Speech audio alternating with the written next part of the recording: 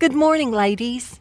I'm so glad to be with you in this venue through online media, and I'm so glad that we can have this opportunity to talk about God's Word together. We're going to begin chapter 1 of Ruth, and I'm going to begin by reading verse 1. In the days when the judges ruled, there was a famine in the land, and a man of Bethlehem in Judah went to sojourn in the country of Moab, he and his wife and his 2 sons.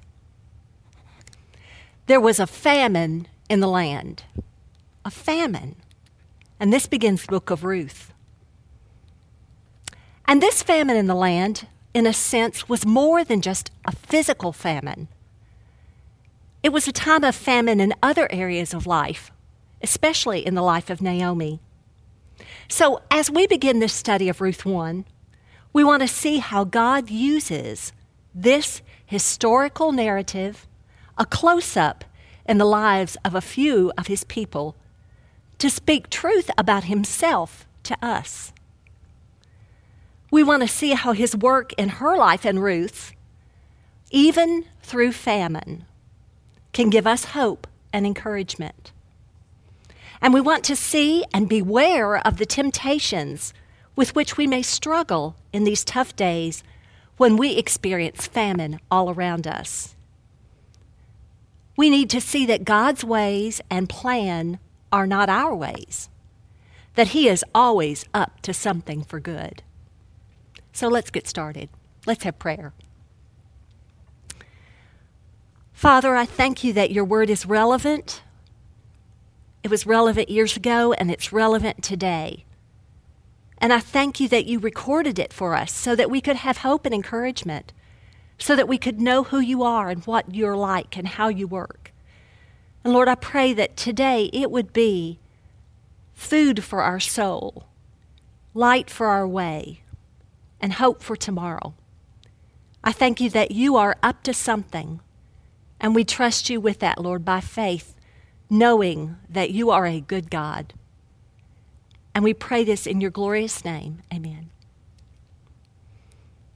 The days in Bethlehem were tough. There was a famine, a physical famine. And food was scarce, and people were surely frightened. Elimelech, from the tribe of Judah, from a town called Bethlehem, made a decision to move his wife and 2 sons from Bethlehem to Moab, where food was there and plentiful. And at first glance, that seems like a logical choice. Go where the food is. But understanding Israel's relationship with Moab adds a significant detail to this story. The whole Moabite nation had its roots in an incestuous relationship between Lot and his firstborn daughter, a disgraceful act for any people. And in your homework, you read about that in Genesis 19.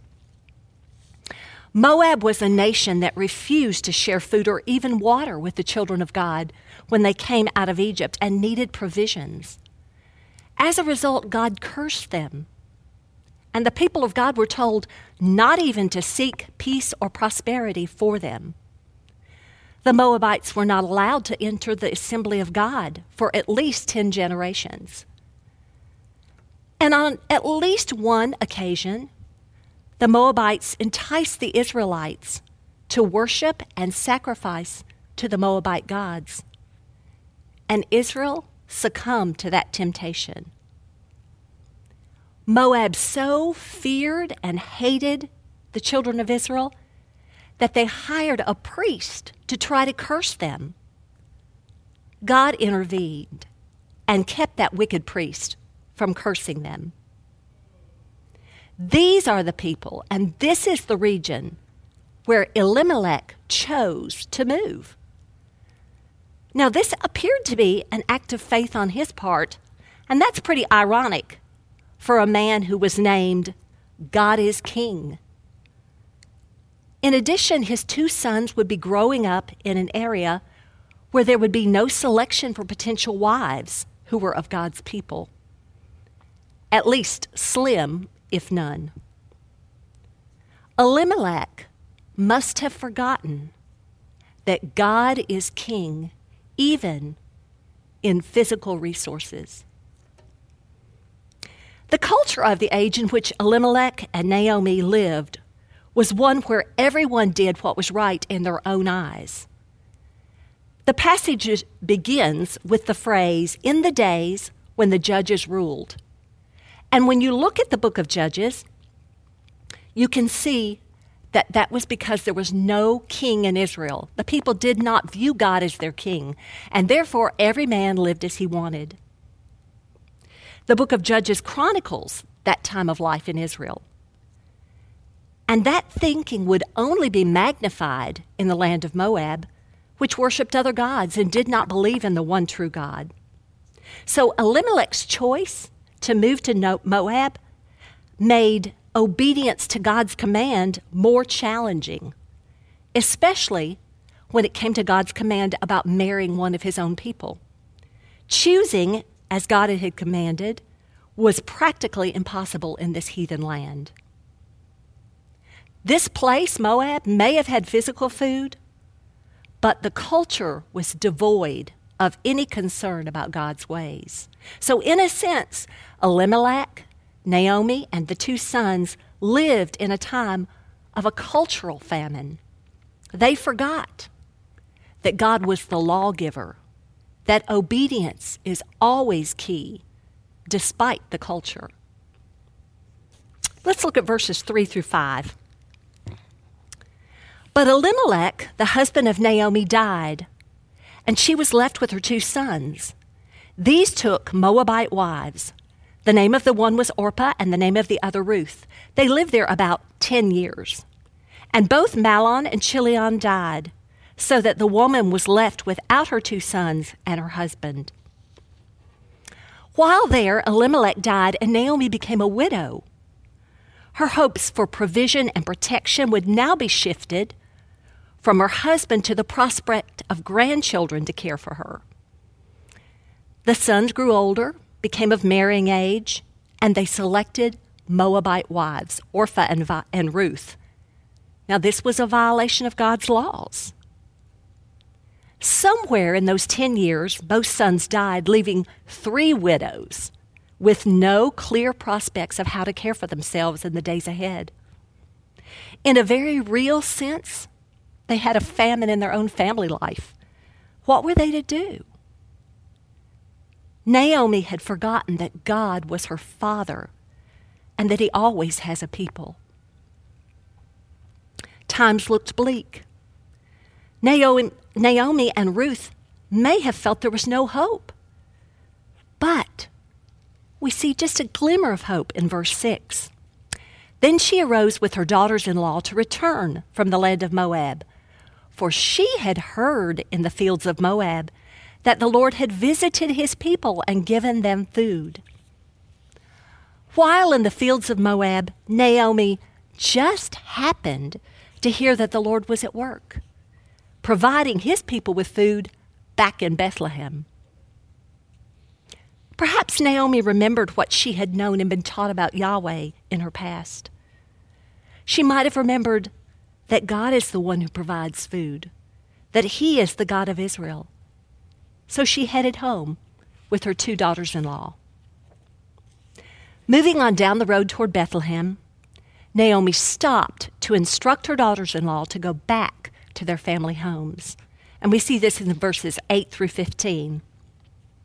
But Naomi said to her 2 daughters-in-law, "Go, return each of you to your mother's house. May the Lord deal kindly with you as you have dealt with the dead and with me. May the Lord grant that you may find rest, each of you, in the house of her husband." Then she kissed them, and they lifted up their voices and wept. And they said to her, "No, we will return with you to your people."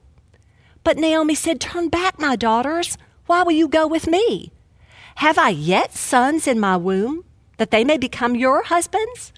Turn back, my daughters, go your way, for I am too old to have a husband. If I should say I have hope, even if I should have a husband this night and should bear sons, would you therefore wait till they were grown? Would you therefore refrain from marrying? No, my daughters, for it is exceedingly bitter to me, for your sake, that the hand of the Lord has gone out against me. Then they lifted up their voices and wept again. And Orpah kissed her mother-in-law, but Ruth clung to her. And she said, "See, your sister-in-law has gone back to her people and to her gods. Return after your sister-in-law."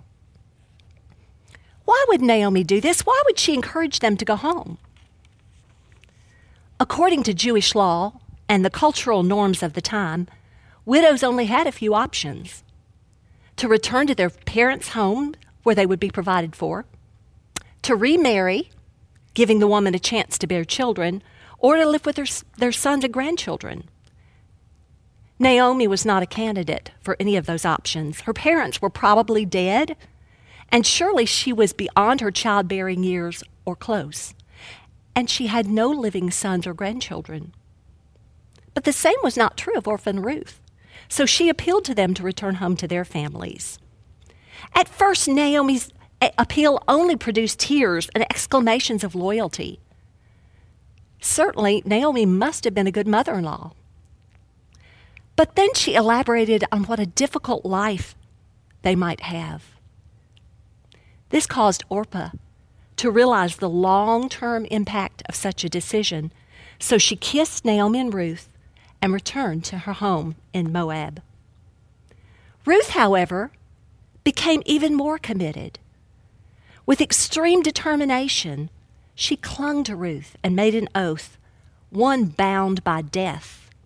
And this is what she said: "Do not urge me to leave you or return from following you.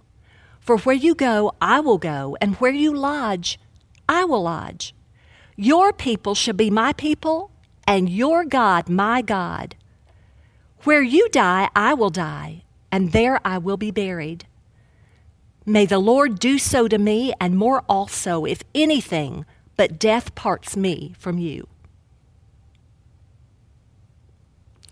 Ruth's vow was more than just a vow to Naomi. She certainly knew the possible ethnic prejudice that she would experience. She was aware she would have few, if any, legal rights. She recognized that her future with an aging widow would be uncertain and difficult. Yet, she must have sensed the call of the Almighty, and by faith vowed that He would be her God. She rejected the gods of her own family and nation to embrace Naomi's God, even until her own death. Why can we assume that Naomi was a true believer?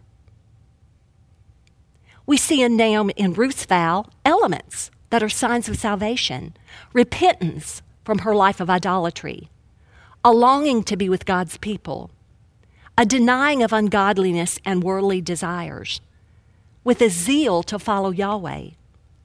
All these were characteristics you looked at in the cross-references of 2 Corinthians and Titus.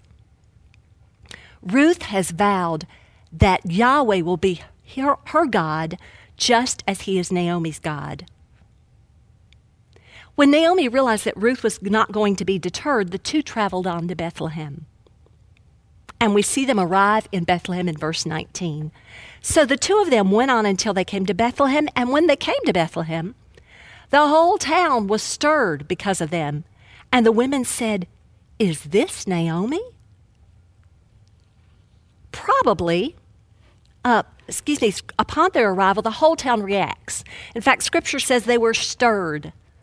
Why? Why was there this uproar?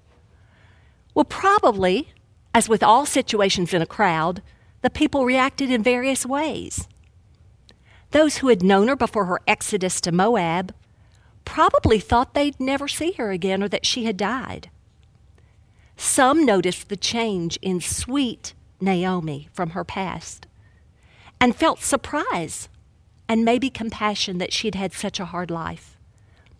Others probably treated her with scorn, silently reprimanding her for leaving and not sharing in the affliction of God's people. Surely, several were shocked that she would bring a Moabitess back with her. Others probably didn't know her at all and asked questions that others answered. This is the mentality of a group of women in most any age, so I imagine all of those thoughts were there. In any case, Naomi and Ruth certainly felt the effects of a social famine, one where she and Ruth didn't quite fit in. She might have forgotten, and probably did at this point in her life, that God is our God and we are his people. That was her true identity. But most of all, we see Naomi's perspective of where she is spiritually. Her words to the women in her community were one of bitter, probably angry thoughts of God. We saw this sentiment in verse 13 where she said to her daughters-in-law, "The hand of the Lord has gone out against me." And now in verses 20 and 21, "Do not call me Naomi, call me Mara, for the Almighty has dealt very bitterly with me. I went away full, and the Lord has brought me back empty. Why call me Naomi when the Lord has testified against me, and the Almighty has brought calamity upon me?" Naomi feels that she's in a spiritual famine. At this moment, her thoughts about God are skewed by her perception of her circumstances. Now, I don't want to be too hard on Naomi, because we see signs that she recognized, even in her hopelessness, that God was the one in charge. She recognized while in Moab that God had food back in Bethlehem that he was providing. She recognized, even in her statements, that God had made her a widow, and that whether she came back full or empty, this was the act of God. She even saw that God was the one who had brought her back to Bethlehem. What Naomi does not realize is that God is at work. Verse 22, "So Naomi returned, and Ruth the Moabite, her daughter-in-law, with her, who returned from the country of Moab. And they came to Bethlehem at the beginning of barley harvest." The beginning of barley harvest. Do you feel that little thread of hope? The Lord of the harvest is doing something. He is orchestrating his own good plans, but Naomi just doesn't see it yet. And so we're left hanging at the end of chapter 1, just waiting to see what will happen to Naomi and Ruth. So this is where I want to pause, to reflect on what the Lord wants to show us about himself from this story, so that we may have hope and encouragement. I want us to beware of the temptations with which we may struggle in these tough days when we feel a sort of famine around us. Because in famine, in hard times, our first response often is to feel that God's been too hard on us, that he's punishing us, that he is not good. Right now, here in March of 2020, we are experiencing our own form of a little physical famine, although it's nothing like Ruth and Naomi knew. Food is not readily available at every moment as we'd like it to be. And for many of us, we are tempted not to trust God for his provision. We might question his goodness, and we might try to figure how to work it out in fear and panic. Like Naomi will see, God is still king over all things. He is our provider. We, like Naomi and Ruth, live in a life of cultural famine. The time in which we live has the same philosophy as it did in that day. Have it your way. If it feels good, do it. Well, that may be wrong for you, but don't judge me because it's not wrong for me. That thinking is a picture of our culture. And in this cultural famine, our temptation is not to heed God's commands. Yet, he is still the lawgiver, and obedience to his ways is always the path to joy. Perhaps some of you feel like you're in a familial type of famine. You feel like maybe you're single or widowed. Maybe you are far away from extended family, or that you're raising a family with a lost husband. Your temptation may be to feel like Naomi, that you are alone and life is hopeless. Remember that he is your heavenly Father. He always has a people a body of believers, and he equips them to serve one another. At times we may feel kind of like we're in a social famine where we don't fit in, where we're outcast, and our temptation is to find our identity in man's view of us. Because he is our God and we are his people, there will be times we're going to feel like aliens, probably a lot. We cannot depend on man's views of us to define who we are and who we're called to be. He is our God, and we are his people, and that is all we need to know ultimately. But most importantly, some of you may feel right now you're in a spiritual famine, that you don't see God's working, and you're afraid he's lost control. And the temptation is to blame God for not being good and to grow bitter. In reading Naomi and Ruth's story, we can be reminded that God is still the Lord of the harvest. He is at work, doing perfectly what he wills according to his divine plan. And we need to remind ourselves that God's ways and plans are not our ways, that he is always up to something for good. Isaiah 55, 8 and 9. God speaking, "For my thoughts are not your thoughts, neither are my ways your ways, declares the Lord. For as the heavens are higher than the earth, so are my ways higher than your ways, and my thoughts than your thoughts. For as the rain and the snow come down from heaven and do not return there without watering the earth, and making it bear and sprout, and furnishing seed to the sower and bread to the eater, so shall my word be which goes forth from my mouth.